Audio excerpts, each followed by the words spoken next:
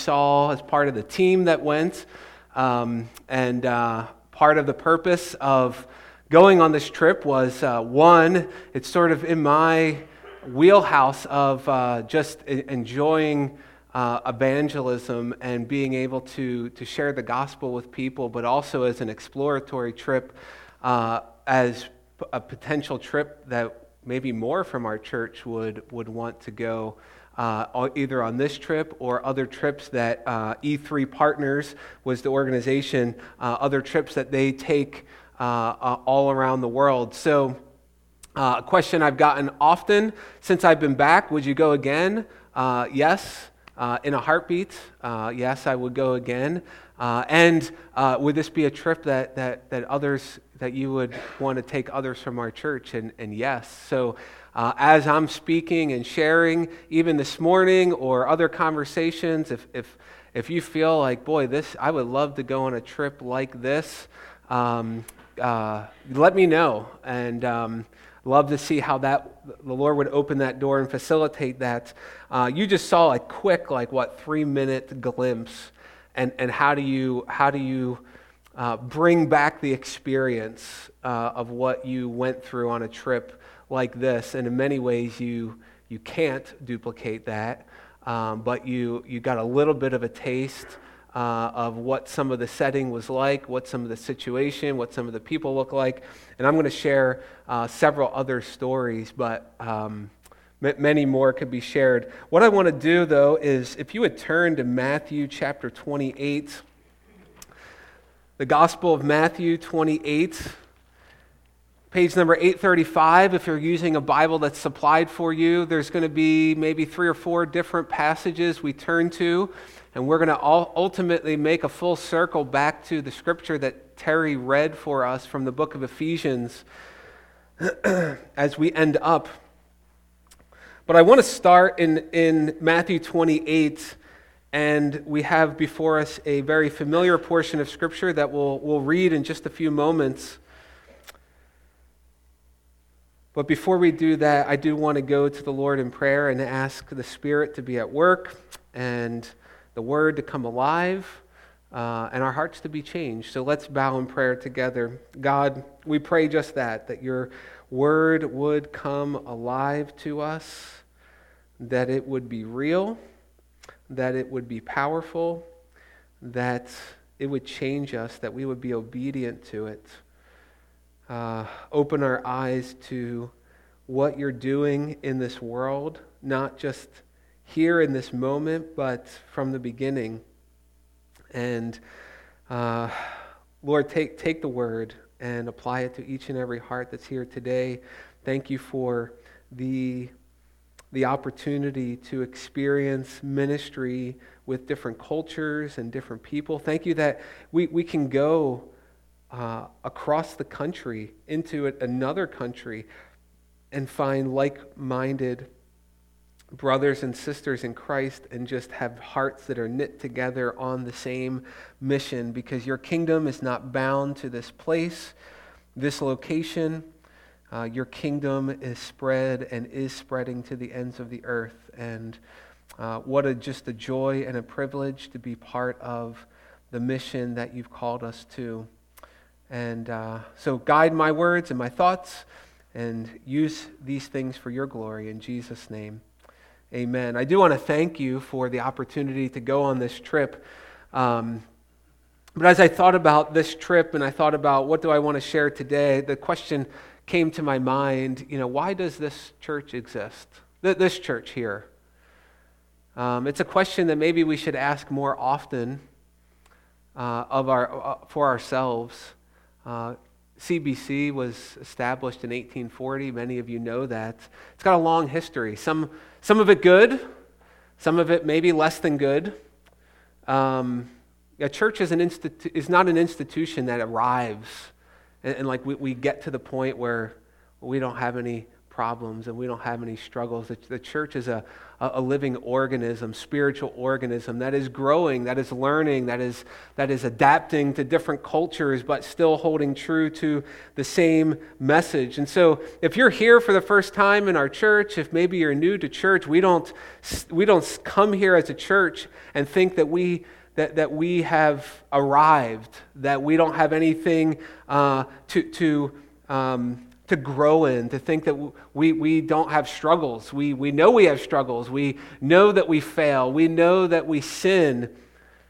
But we don't excuse our sin. Rather, we do recognize it for what it is, that it's an offense against the holy God, that there is only one way to have our sin forgiven, and that is through Jesus Christ, that the Bible clearly teaches that we can't undo our sin. And so we come to God in repentance and faith in what Jesus has done. And God, we believe, the Bible teaches very clearly, became like us in flesh and never committed a sin. This is the person of Jesus. Yet he went to a cross and he died a death, not because of his sin, but for our sin. And he takes our sin and he gives us his perfection, his righteousness. And then he calls us together in local places, local churches. This is what he's done for us. This is what he's done to us. Jesus has died for us and made us right with God and called us into this local church. But why does this church exist? Is it because we've existed for such a long time and we got to keep the ball rolling? Like 1840, that's a great testament to longevity. And so we don't want to see that fail, so we just got to keep it going. Is it because we're a positive asset to the community? You know, we do good things in the community, so we need to keep existing and being. You know, every church needs to ask this foundational question: why do we exist? And then we need to look to God's Word for the answers. Now, through the years, many Christians have given answers to this question. Some would say, well, the church exists to evangelize. We exist simply mainly to bring the good news of the gospel to a lost world. We need to center everything and all of our energies on this. But some have said, well, no, the church exists to disciple believers, that believers would grow in the truth and the knowledge of God and grow in their love for God and their worship of Him. And while I think we would agree that those things make up part of why the church exists, those things in and of themselves are not the sole reason. In fact, Terry, in his prayer, alluded to what I think we find in the Scriptures is the reason for the existence of our church. The local church exists to bring glory to God. That is why we exist. And there's three primary ways that I think Scripture gives as to what that looks like. How do we bring glory to God? First of all, we bring glory to God by worshiping Him. Hebrews chapter 12 and verse number 28, it says, "Let us be grateful for receiving a kingdom that cannot be shaken, and thus let us offer to God acceptable worship with reverence and awe." We bring glory to God as we gather and worship to Him, as we worship Him, as we go about our day-to-day life as a church. The church doesn't meet here on Sunday and then we disperse and we cease to be the church. We continue to be the church and we continue to worship God with our lives. I think another reason the church, another thing that we see in Scripture, how we bring glory to God, is seeing believers grow in their faith. That element of discipleship. Ephesians chapter 4 and verses 12 to 13, to what is the purpose of the gifts of leadership that God gives to the church, pastors and those. It is to equip the saints for the work of ministry, for building up the body of Christ until we all attain to the unity of the faith and of the knowledge of the Son of God, to mature manhood, to the measure of the stature of the fullness of Christ. So you see that element of discipleship. But also we bring glory to God when we tell others about Him. And this is where I want to read for us Matthew chapter 28 and verses 18 to 20. "And Jesus came and said to them, 'All authority in heaven and on earth has been given to me. Go therefore and make disciples of all nations, baptizing them in the name of the Father and of the Son and of the Holy Spirit, teaching them to observe all that I have commanded you. And behold, I am with you always to the end of the age. So do you see our purpose in bringing glory to God? It is upward worship. It is inward in discipleship. It is outward in evangelism. All three of those components must make up our goal to bring glory to God. So the purpose of the church, why do we exist, is to bring glory to God through the outworking of these three things. And of course, they're all intertwined together. How do you disciple people unless you're teaching them to evangelize, unless they're growing in worship? How do you evangelize unless you're seeing people discipled and worshiping God and seeing His beauty and His glory, as we sung about the King and all of His beauty? And out of that heart, we tell others, we evangelize. And so they're all intertwined together. And yet at its core, it is to bring glory to God. And that may seem like, well, you're just kind of splitting hairs, but if we leave out the glory of God, and that is being our purpose, we will quickly find ourselves, as many churches have, abandoning truths of the faith in order to gain an audience with the world, in order to accomplish this other purpose that we see over here, but we set aside bringing God glory. So that is the overarching mission of our church. But as followers of Jesus, He's given us, I said, upward, an inward discipleship mission, but an outward mission. And it's essential, this outward focus, to the fulfilling of our purpose to bring glory to God. God isn't working in our lives so we can hide in a corner and kind of keep the spiritual spoils to ourselves. God has saved us to be at work to spread His glory to the ends of the earth. And in fact, we enjoy more fully our spiritual blessings and our spiritual spoils when we see other people enjoying those things as well, coming to understand those things. And so here Jesus famously in Matthew 28 tells His disciples, tells us, go and make disciples, baptizing them, teaching them all that I have commanded you. And I want to keep this command in the background, but I want to back up in the story. I want us to zoom out and see the forest, and not just this individual command, but the forest being that it will lead us to this command, because long before Jesus gives this mission to His disciples, long before that, we see the mission of God unfolding. And we're going to look at some significant key text leading up to Jesus' life and ministry. And then, of course, I mentioned we'll end in Ephesians, so even beyond Jesus' earthly life. But turn with me to Genesis 3:15. This is where we're going to begin this morning.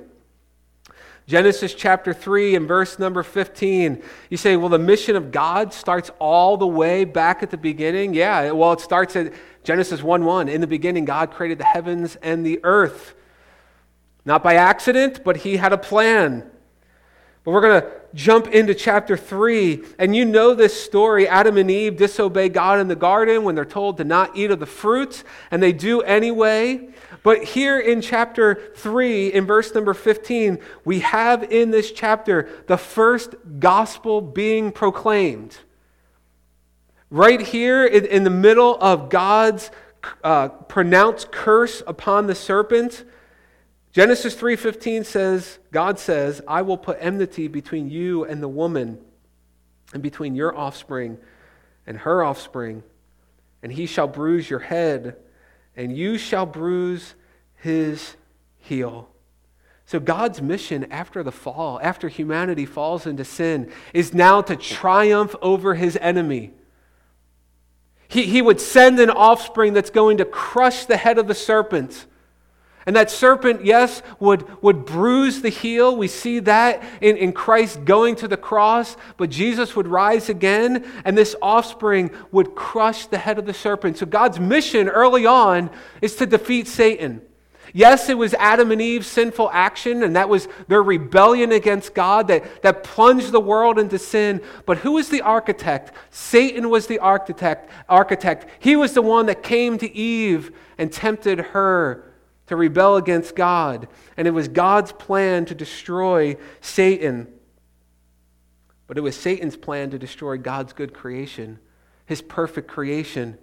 And a world that was full of light and full of perfection is now plunged into darkness. You know, on this trip, I saw a lot of darkness.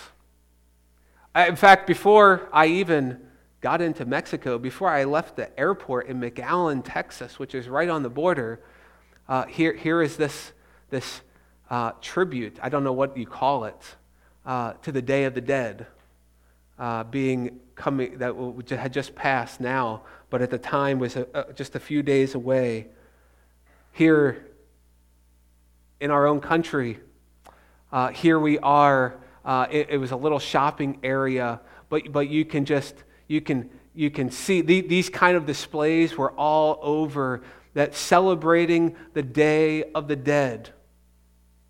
Darkness, death is separation from God, and yet we live in a world that celebrates this, that Satan is influenced.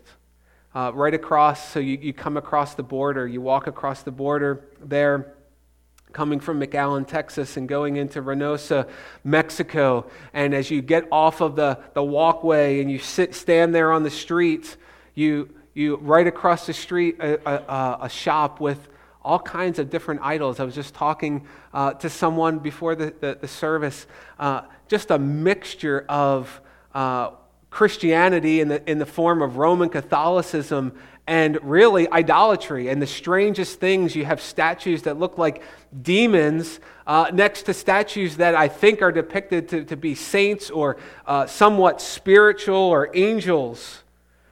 But you have idolatry all over. You think about the darkness in our world. Here's a picture. These were a few of the team members from our team and standing in front of the border wall.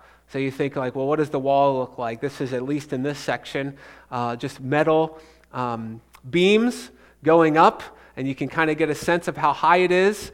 Have a longer view picture is just out in the distance, but you could see it for kind of as far as your eye could see, the wall going out.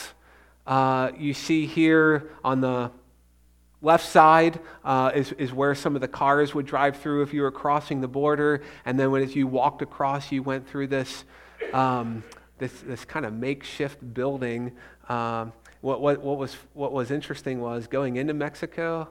I never showed my passport once, but coming out of Mexico, I had to show it. You just had to put your baggage on these conveyors that they would scan. But you ask yourself, why do we even have a border? It's because of the brokenness of sin. Sin doesn't just destroy our relationship with God, it destroys our relationship with each other. Prejudice and injustice exist because of sin. Now this is not to say, and don't misunderstand, I'm not saying we shouldn't have borders. They're a necessary component to a world and to nations and security and safety. But why do these borders even exist? It's because sin is broken. God created a world in unity, in perfection, and Satan is a divider. And through sin has worked to divide the creation of God. I look at the houses. These were in the houses in Mexico, and not all were like this, but this was on the back road to the camp, and so I was guessing that this was more of a poorer area of Mexico that we were in. But you just see poverty, the lack of resources to care for yourself, to live in a way that at least we would think is acceptable, having enough food and all of the rest. But you just see the poverty and the brokenness all around. You come to the camp, and this was there was a couple vehicles that took the group, and so you can see the gate there that would go into the camp, and that's the extent of the walls. And they would come and they would open the gate. But why do they have walls in these refugee camps? To keep out violence, to keep out crime. In fact, when you would go into the camp, right on the side, there was in Spanish. So we had one of the people try to translate for us as we were riding in the car. What are these rules? It was almost like a list of 10 commandments, but there were more than 10. But no drugs, no alcohol, no weapons of any kind, or you would be potentially kicked out of the camp. But why do they have to wall themselves in to keep out the crime and the violence? You get into the camp and just filled with, you know it's there. You can't really maybe see it, but disease. There was one of the people that actually I'll share about him, but he was our translator, and he was only there for a couple days, and he was showing his son had a rash that had broken out on his arm, but disease all around. There's a group there called Doctors Without Borders that had an area set up to the one side of the camp that they could go to if they had any medical concerns. But disease, where does that come from? It all comes from sin. You had people from all over the place. Here's just a few more pictures of the camp. Some of the people were in tents. Many of them were in just like, it would be like, think about this as like a tent, but enlarged a little bit, and they would just sleep. You had a square or a couple blankets laid out, and that was your spot on a cement floor. You can see some of the people here. This was a Haitian group of people that my partner and I, Sophia, got to minister to. But you have people from Haiti. And you know what was common throughout all these people groups? They were all in darkness. Whether they were from Haiti. One of the men here from Haiti, got a picture here. You see him, right? So I'm on the one end in the blue shirt, and my partner for the time we were there was Sophia. And I'll tell you about her a little bit later. So we would partner together with a translator, and we would go around to different tents or where people were, and we would just start talking with them. But the man next to Sophia, his name is Carvin, and he was from Haiti. That was his family. There was a couple nephews in there. His wife was 32 weeks pregnant, which is crazy to be in a camp in that regard. But we had noticed, man, there's like 7 or 8 Haitians, particularly the Haitians, not only Haitians, but the Haitian women were pregnant. And so finally, somebody or one of us asked something about them being pregnant, and they said, well, we have heard that if you're pregnant, you'll get processed as a refugee and be accepted into the States quicker. But when you're pushing 32, one was 36 weeks, maybe you're second-guessing that decision as you're laying on a cement floor.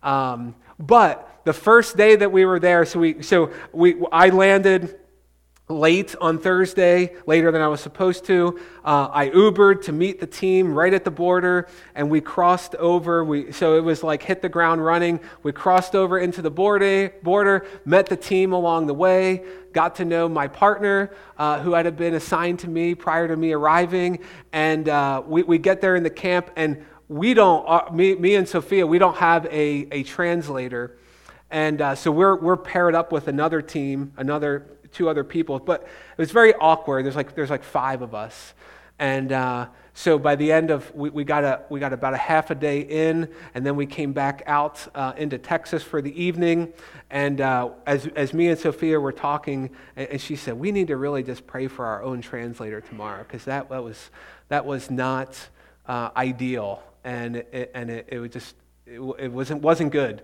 So I said, yes, I agree. So let's pray for a translator. Well, by the morning, I then shared with her, we kept walking around yesterday, and most of your translators are Spanish-speaking people, pastors from local churches, or their church members that will come in and translate with the team there. And I said, but I just kept feeling bad, we're just kind of passing past these Haitian people because they speak Haitian Creole and we don't have a translator. We can't speak that. And she said, well, I was sensing the same thing. You just kind of wave to them, but it's almost like they're left out. And so we were praying for a translator. We were praying for a way to speak to the Haitians. And we arrive, and they were dividing up translators with the team groups. And the leader, Osbaldo, he said, we have Carvin here, and he's willing to be a translator for us. He lives in the camp, and he's from Haiti. And me and Sophia said, we'll take him. So we focused on talking to the Haitian people. Carvin worked as a translator in Haiti via telephone for like Haitians in America. And so we used him as our translator, but just a neat way to see how the Lord answered prayer, not only for a translator, but a way to communicate with a people group that was still kind of feeling like in the minority in that setting. But Carvin and his family, he heard the gospel, because we share the gospel with people. So people have asked, like, so what did you do on this trip? Did you like build things or something? No, we shared the gospel, and that was really all. We did bring food in and things as we were able to carry across. Men like Alberto on the left there in the yellow vest. I'm going to single him out. A man from Venezuela. The leaders in the camps had these yellow vests on. So as far as we could understand, and I had thought that the Mexican government sort of ran these camps and facilitated things, but that is not the case. The camps were built by a Christian organization at some point several years ago, and it's really just organizations that help fund it, or bring food in, or the people there you're just kind of on your own. But when they were talking about you come to the gate and they're the guards open the gate, I'm picturing like military guards. Well, it's just these kind of guys in yellow vests that like assume the role of leader while they're in the camp. But Alberto, and I'll share more about him a little bit later. Men like Bomaro and his family, his wife there, I don't remember her name, and his young daughter coming from Venezuela in tears, telling his story that he left a good job, but the violence had gotten so bad that the cartel was coming up to people on the street asking for money, and if you said you didn't have any or no, they were just shooting people. And they said, we need to leave. I need to leave for the safety of my family. Not necessarily by a choice that he wanted. But we could go on and on about the brokenness of this world, but it is a world under the control of Satan. 1 John 5:19, he is at work to blind the minds of those who are perishing. 2 Corinthians 4:4. We see it in Mexico. We see it in the United States. We see it in our families. We see it all around us. But since the fall, God was on a mission to defeat his enemy, Satan. Now I want to turn to Genesis chapter 12. We're going to fast forward in the story, looking at this mystery that Paul talked about in Ephesians, but the unfolding of God's mission. So he defeats, his mission is to defeat his enemy, Satan. And then in Genesis chapter 12 and verses 1 to 3, God graciously calls out Abram and gives him a promise. And here's this account in Genesis 12:1. Now the Lord said to Abram, go from your country and your kindred and your father's house to the land that I will show you. And I will make of you a great nation. And I will bless you and make your name great, so that you will be a blessing. I will bless those who bless you, and him who dishonors you I will curse. And in you, all the families of the earth shall be blessed. So God's blessing, he promises, will come to Abraham, as he'll later be renamed, by making Abram into a great nation, by making his name great. But you'll notice what's at the end. This promise wasn't just for Abram, but God is going to use Abram so that all the peoples of the earth will be blessed. This mysterious mission of God is being revealed even more. It's not just defeating his enemy, but now it's calling a people out to himself. These rebels at the beginning that rejected God's rule in their lives, God is now going to call a people out to himself. And though they have rebelled against him, though they are like the enemy of God, they are like Satan. That's what Romans 5:10 tells us. As sinners, we are enemies to God, yet he calls us out. He is going to redeem a people back to himself. This is the promise to Abram. And you'll notice the Gentiles are part of this promise from the beginning, this plan, this mission. It's not just about the Jewish people, but it's about the Gentiles as well. You see glimpses of this even in our series in Joshua with Rahab. You see it in the people of Nineveh, in the story of Jonah, that God is a God that's on mission for the peoples of the world. So God hasn't just left this world to live in rebellion. No, he knows that the end of that road, the rebellious road, leads to death. James 1:15, sin, when it is finished, brings forth death. God knows that. So Satan's plan, as we think about what was Satan trying to do, it wasn't just to bring problems into the world. It was to separate God from his creation. Sin brings separation. And Satan continues to be at work to keep people in darkness, keep people separate from God. But God is at work to bring a people to himself. And yet we find, like Paul says in Ephesians chapter 2, here's the state of humanity.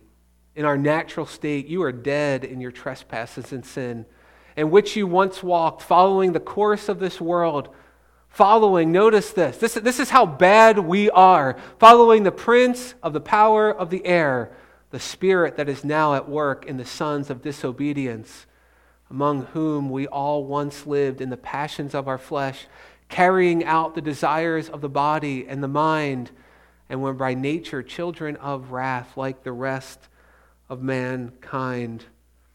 There's people still in rebellion, in darkness. People like you see in these pictures. This was one of the main gathering tents, not where people would sleep, but there was in the back wall there, you could see there was like a kitchen area where people would prepare food. On the right side, there's these water tanks, how they would get clean water there. People like these kids in darkness, following the prince of the power of the air.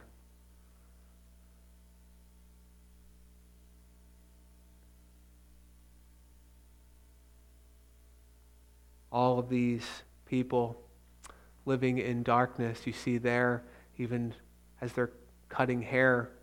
On the people there sitting on the ground, the man with the hat, his name was Nick. He was from the church in Austin. A neat guy. He was a Ukrainian. Went through all kinds of crazy things his family did as far as being refugees themselves and getting to the States many years ago. But he spoke Russian. And the camp, there's 2 camps, refugees camps there. I only went to the one camp, but there was the other camp. Nick and a few others went into that camp because there were Russian-speaking people there, and so the guy that he's speaking with there is a Russian, and he had a burden to minister to them as well. But you see people from every tribe, tongue, and nation in darkness. You see, Satan is no respecter of persons. He is an equal opportunity destroyer. He doesn't discriminate based on age or race, ethnicity, gender, whatever the case might be. He seeks to destroy. And sometimes he even uses good things to keep people in darkness. It's hard to see. Maybe you could see it. But here's some houses, and I say houses, we're talking about like what your shed would be like. okay, that were built. And you think, well, that's great. There's some people that aren't just living in tents or living in these houses, but stamped on the side is the symbol for the Latter-day Saints charities. I didn't get a great picture. It was kind of blurry there. But the Mormons came in and built these structures, these houses, and also we're talking to these refugees, and you think, well, where is the church? Because Satan will use even seemingly good things, but that don't follow and don't believe in Jesus Christ, the Jesus Christ of the Bible anyway, to deceive people and keep them in darkness. But praise be to God for verses like Acts chapter 10 and verses 34 to 35. So Peter opened his mouth and said, "Truly I understand that God shows no partiality, but in every nation." Think about these all-encompassing words. In every nation, anyone who fears him and does what is right is acceptable to him. You see, in every nation, God's word is true. He is also no respecter of persons. And if people, wherever they're at, in any nation, if they turn from their sin and place their trust in Jesus, they will be saved. Eternal life is freely available to all peoples. Jesus commands his disciples to make disciples of all nations. God's promise to Abram is that all peoples of the earth would be blessed. And it's ultimately through Abram's offspring, Jesus, that this blessing comes about. He's the way of salvation. And it's such an amazing thing that God would call people out and redeem them from sin. But you know what's even more amazing? That God would not only call people out and redeem them from sin, but would then give those same people, undeserving people, the chance to proclaim the good news to others. People like Sophia. So there we are, we're sitting and we're sharing, she's sharing the gospel with some Haitian people, but Sophia was an interesting story herself. When I first met her, I said, well, how did you come to know Christ as your Savior? And she said, well, do you remember when Saddam Hussein invaded Kuwait? And I said, well, yeah, actually I do. I'm maybe like 12 or something. But yeah, she said, oh, good, because a lot of people don't remember that. Early 90s, her family, her mom and her brother, her mom and her brother came over to the States to visit, see America from Kuwait, and within days, Saddam Hussein invades Kuwait, and they have no way of getting back.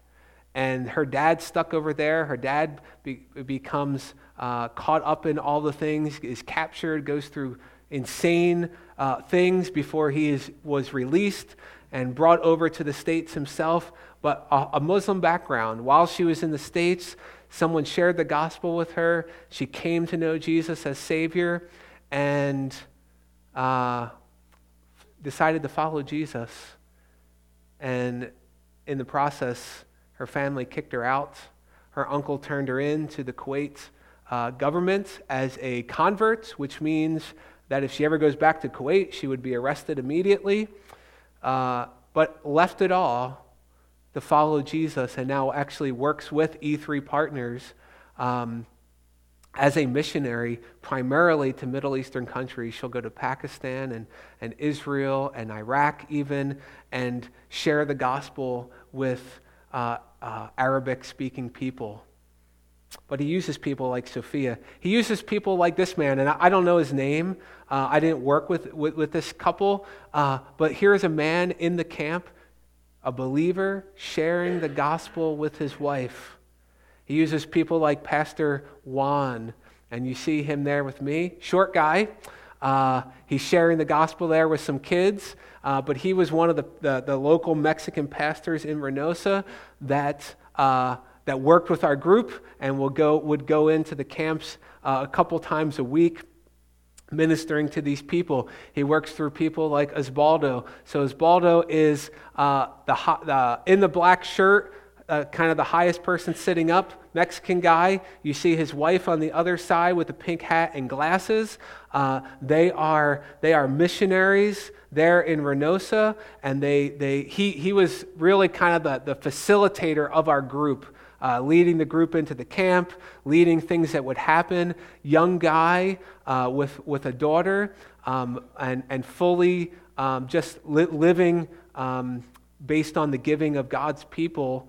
Actually just took a part-time job to help meet some of the bills that they have, but just gives his life over to serve as a missionary in this area. And actually, next week, for our benevolence offering, we'll be taking it, that offering will be going to Osbaldo. But here's another person on the far left, Alexei. Alexei was part of the team. This was Nick, the Ukrainian man's son. He brought him and his daughter, he brought his son Alexei and his daughter Anya, 14 and 16 years old. But they had a heart to share the gospel, and God was using them, redeemed them, and then called them to share the gospel. And then, of course, me. But I don't want this trip to be about me. It's not about me, but just to think that God would use me to share the gospel with a lost world. Here's a picture someone had captured. It was Saturday afternoon after lunch, and Sophia and I, we were walking around. We had a different translator than the day before, and there was about four guys sitting outside the bathrooms, and I just started talking to them, asking them where they were from: Guatemala, Venezuela, Honduras, Mexico, so all different places. And they were just sitting there, not doing anything. So I was just asking them why they came, how they got here. I mean, some people, you're talking 28 days of travel through the jungle, through different things, just to get to this place, to have hope that maybe you could get to the U.S., but really not knowing if that's going to be possible. And I have my translator was Pastor Juan. You can see him kind of sitting on the ground right above my knee. And I just started sharing the gospel with them. And the more that I started sharing and interacting with them, it started to be sort of like a mini sermon. But more and more people kept gathering around. And I thought, this is kind of odd. Like people just kept coming and sitting, and I didn't even know it, but behind me there was like more and more people that were gathering around. And unbeknownst to me, there was a baptism that was planned just down from me, and that was partly why there was all these different people coming around, because they had told the team and people in the camp that, hey, we're going to be doing a baptism. So here I am, I'm like way off script at this point. I'm just talking about whatever. It's like a mini sermon. And the more people that came, Pastor Juan is like very soft-spoken. So I'm like, are these people hearing what he's saying? And I must have said something Americanish, and he didn't know how to translate it. So he looked at a son and a mom that were from the Oklahoma border, Texas border area that were a part of our team too. And they were from Guatemala, and they spoke Spanish, and the son just started translating and just kind of took over the translating, and he had this big booming voice that was just perfect. It was perfect. So he's boldly translating, and I'm just kind of boldly speaking, and they're holding off the baptism that I didn't even know was happening, and I would have probably tried to wrap it up, but pastors always go long, so they were holding it off. And by the time I get to the end, you're kind of feeling, you're feeling the group out.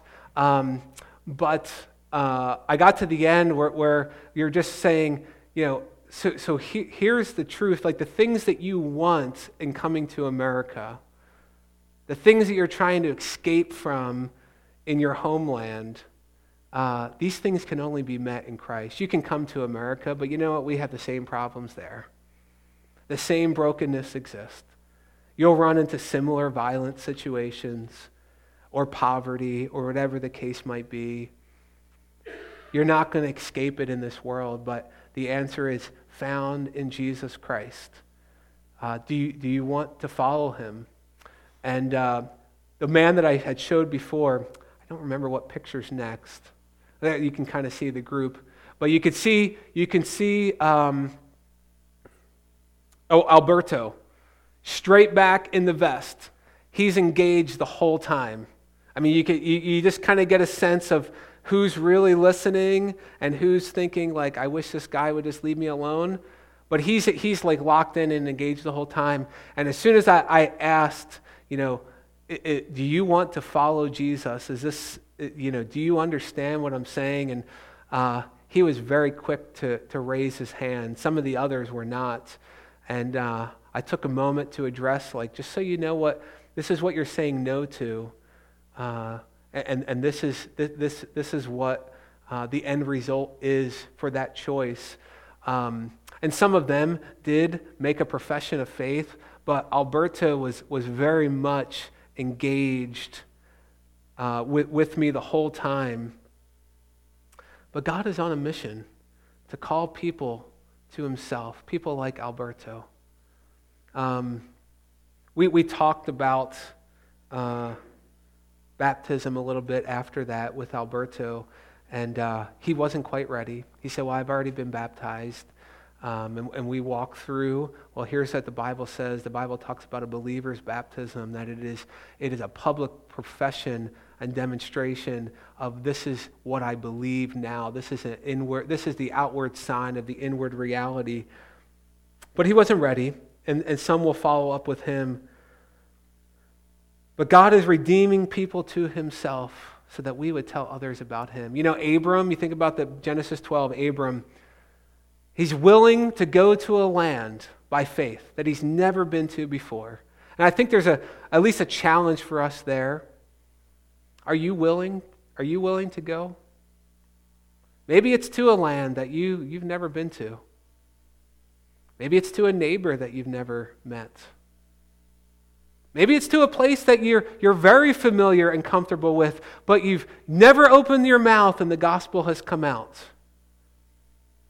If you're a believer today, though, God has not called you to sit on the sidelines and watch the world go to hell. He's called you to share this good news of the gospel. He saved you to proclaim his glory, to tell of his salvation, to preach Christ crucified to a people in darkness, that they would come out of darkness, come out from under the power of Satan. But what we see in Genesis 12, through Jesus, the nations will be blessed. But Jesus is only known if we proclaim him. One final place we turn, and that is 2 Samuel 7. I should say final place before we end in Ephesians. But 2 Samuel chapter 7, in verses 12 and 16, we don't have a lot of time to spend here, but I want to fast forward to King David. It's page 263 if you need the page number. God gives David a promise as king of Israel. And here's this promise.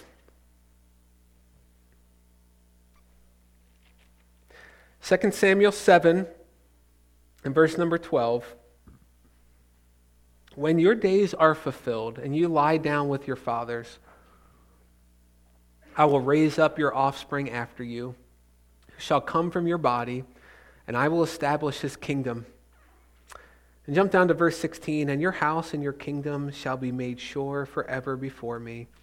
Your throne shall be established forever. You see, God will raise up an offspring of David, and God will establish his throne forever. Now Solomon's going to come as the king right after David. He is an offspring of David. He's going to be known as the King of Peace. But Solomon wasn't the promised fulfillment of this offspring. Jesus would come, and Jesus would be the king for his people, a king for all of God's people. And so the mission of God comes more into view. He's going to defeat his enemy. He's going to call people to himself, and he's going to raise up a king for those people that he has redeemed. A king that is eternal. A king that Paul talks about in Ephesians chapter 2 and verses 9 through 11. Therefore, God has highly exalted him and bestowed, this is all talking about Jesus, bestowed on him a name that is above every name, so that at the name of Jesus, every knee should bow in heaven and on earth and under the earth, and every tongue confess that Jesus Christ is Lord. And here's our purpose: to the glory of God the Father. You see these things, these three passages even converge in the command that Jesus gives his disciples in Matthew 28. Because how does Jesus start out? That right before he commands, all authority in heaven and on earth has been given to me. I am the fulfillment of this promise to David, this eternal throne. And on this trip, I was able to witness people bowing the knee to Jesus. You have Pastor Juan here praying, and Nick praying with this young man to accept Christ as Savior. I already shared, but here's me praying with Alberto. Now, Alberto, as I mentioned, said, look, I don't know about baptism. Doesn't mean that he won't ever be baptized, and I pray that he would follow through with that. But Osbaldo, the Mexican missionary, he shared with us that there is a genuineness about the faith of those who make a profession there in the camps when they're willing to be baptized.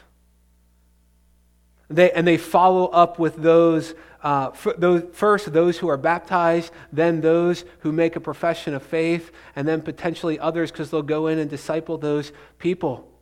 But he says there's something about, and it's not just something like, oh, I wonder what this is. Well, God tells us what it is. Those who are believers will be willing to follow Christ in the waters of baptism and publicly proclaim and testify. Now, this is a very unique situation.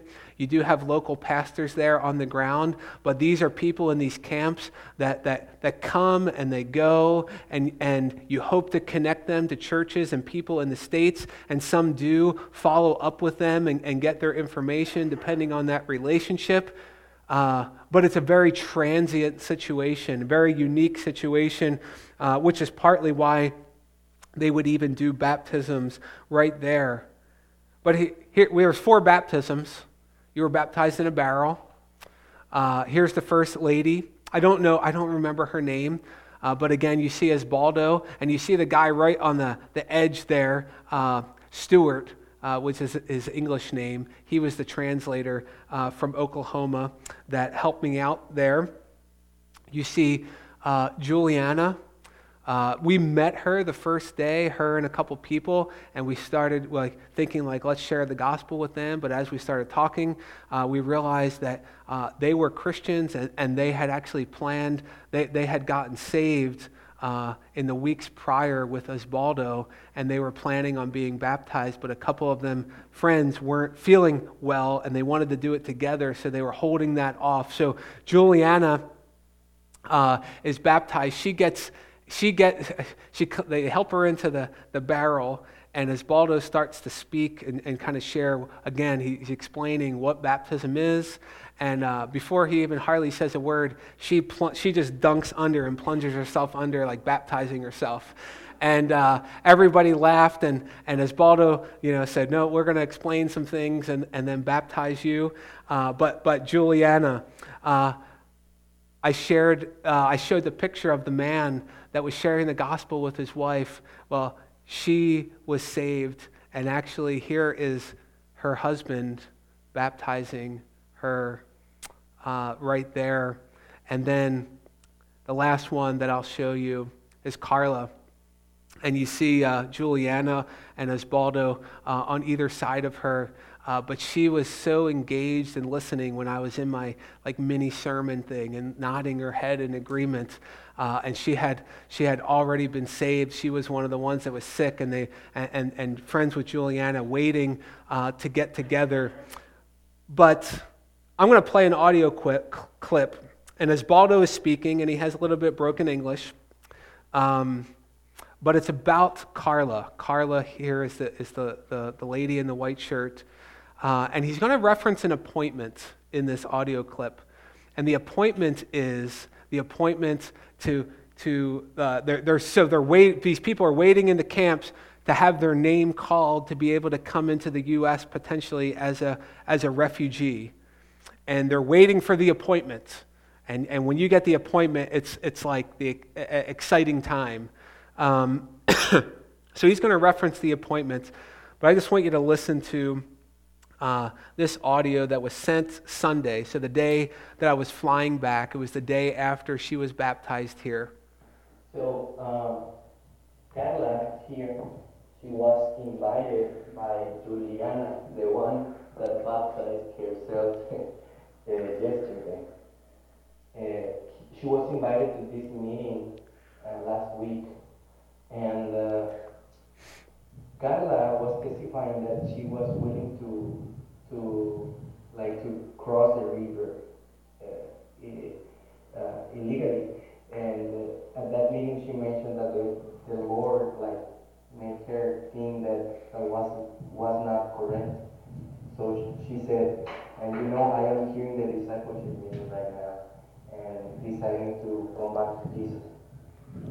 And at the end of the meeting, she said, I want to be baptized.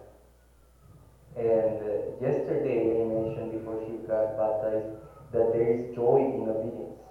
Always when we obey the Lord, there is joy. And today, this morning, she mentioned, I got the appointment. And I said, do you remember that there is joy in obedience? And she said, yes. And she was glorifying the Lord this morning. She has the appointment right now. So hopefully you could hear that. It was a little hard to hear, but here was a lady that was contemplating what we hear on the news, crossing the border illegally, tired of waiting, and in the study that they were doing, was convicted that this would not be right. And Osvaldo encouraged her, when you are obedient to the Lord, when you put him as king and submit to him, there is joy in that. And it doesn't always work out like this. But the day following her baptism, she got the call for the appointment to come into the U.S. Examples like this, I'm sure, stories like this. This was one trip in many that are facilitated to these camps. But it's the fulfillment of what was promised to David, that there will be a king for his people that would rule and lead and guide them. And I just have this quick video as we end. Maybe you can hear the song they're singing.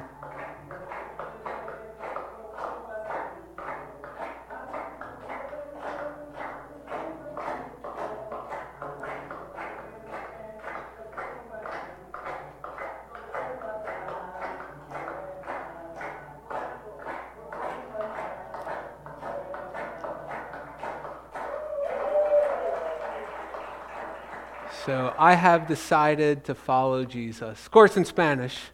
But if you know that song, the tune was probably familiar. And look, I could share more stories, but these stories will fade. They'll fade away, and if it's stories that motivate us to share the gospel, then that will quickly dissipate.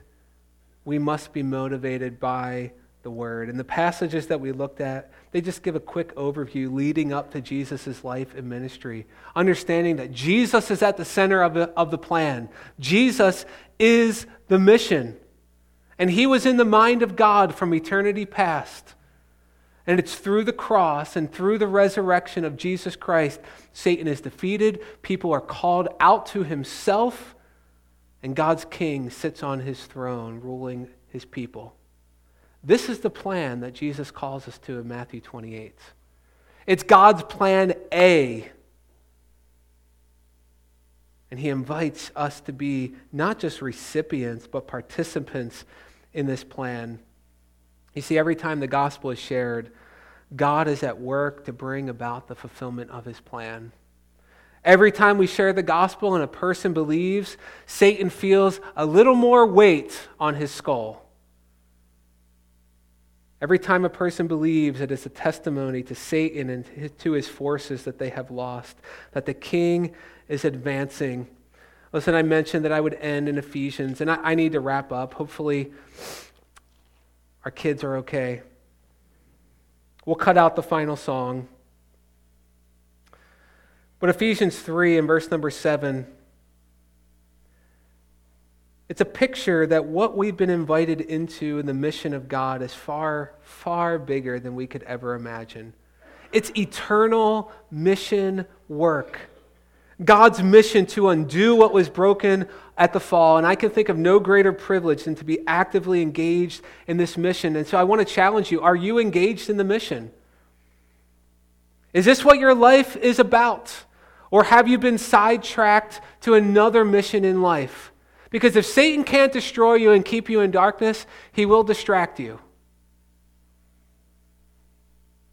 And I want to read this passage in Ephesians once again, but I want you to personalize it. And look, I know it's Paul speaking uniquely about his role in bringing the gospel to the Gentiles, but we know enough of what we're called to as Christians that I think we can personalize large aspects of this. So think about yourself. And not just Paul. Ephesians 3 and verse number 7, of this gospel, I was made a minister according to the gift of God's grace, which was given me by the working of his power. To me, and we should all think this phrase of ourselves, though I am the very least of all the saints, this grace was given to preach to the Gentiles, and we would say for us, to all nations, the unsearchable riches of Christ, and to bring to light for everyone what is the plan of the mystery, hidden for ages in God who created all things, so that through the church, personalize that, us right here, the manifold wisdom of God might now be made known. Who's it being made known to? Not just the nations, but to the rulers and authorities in the heavenly places. This was according to the eternal purpose that he has realized in Christ Jesus our Lord. Let's close in prayer. God, as we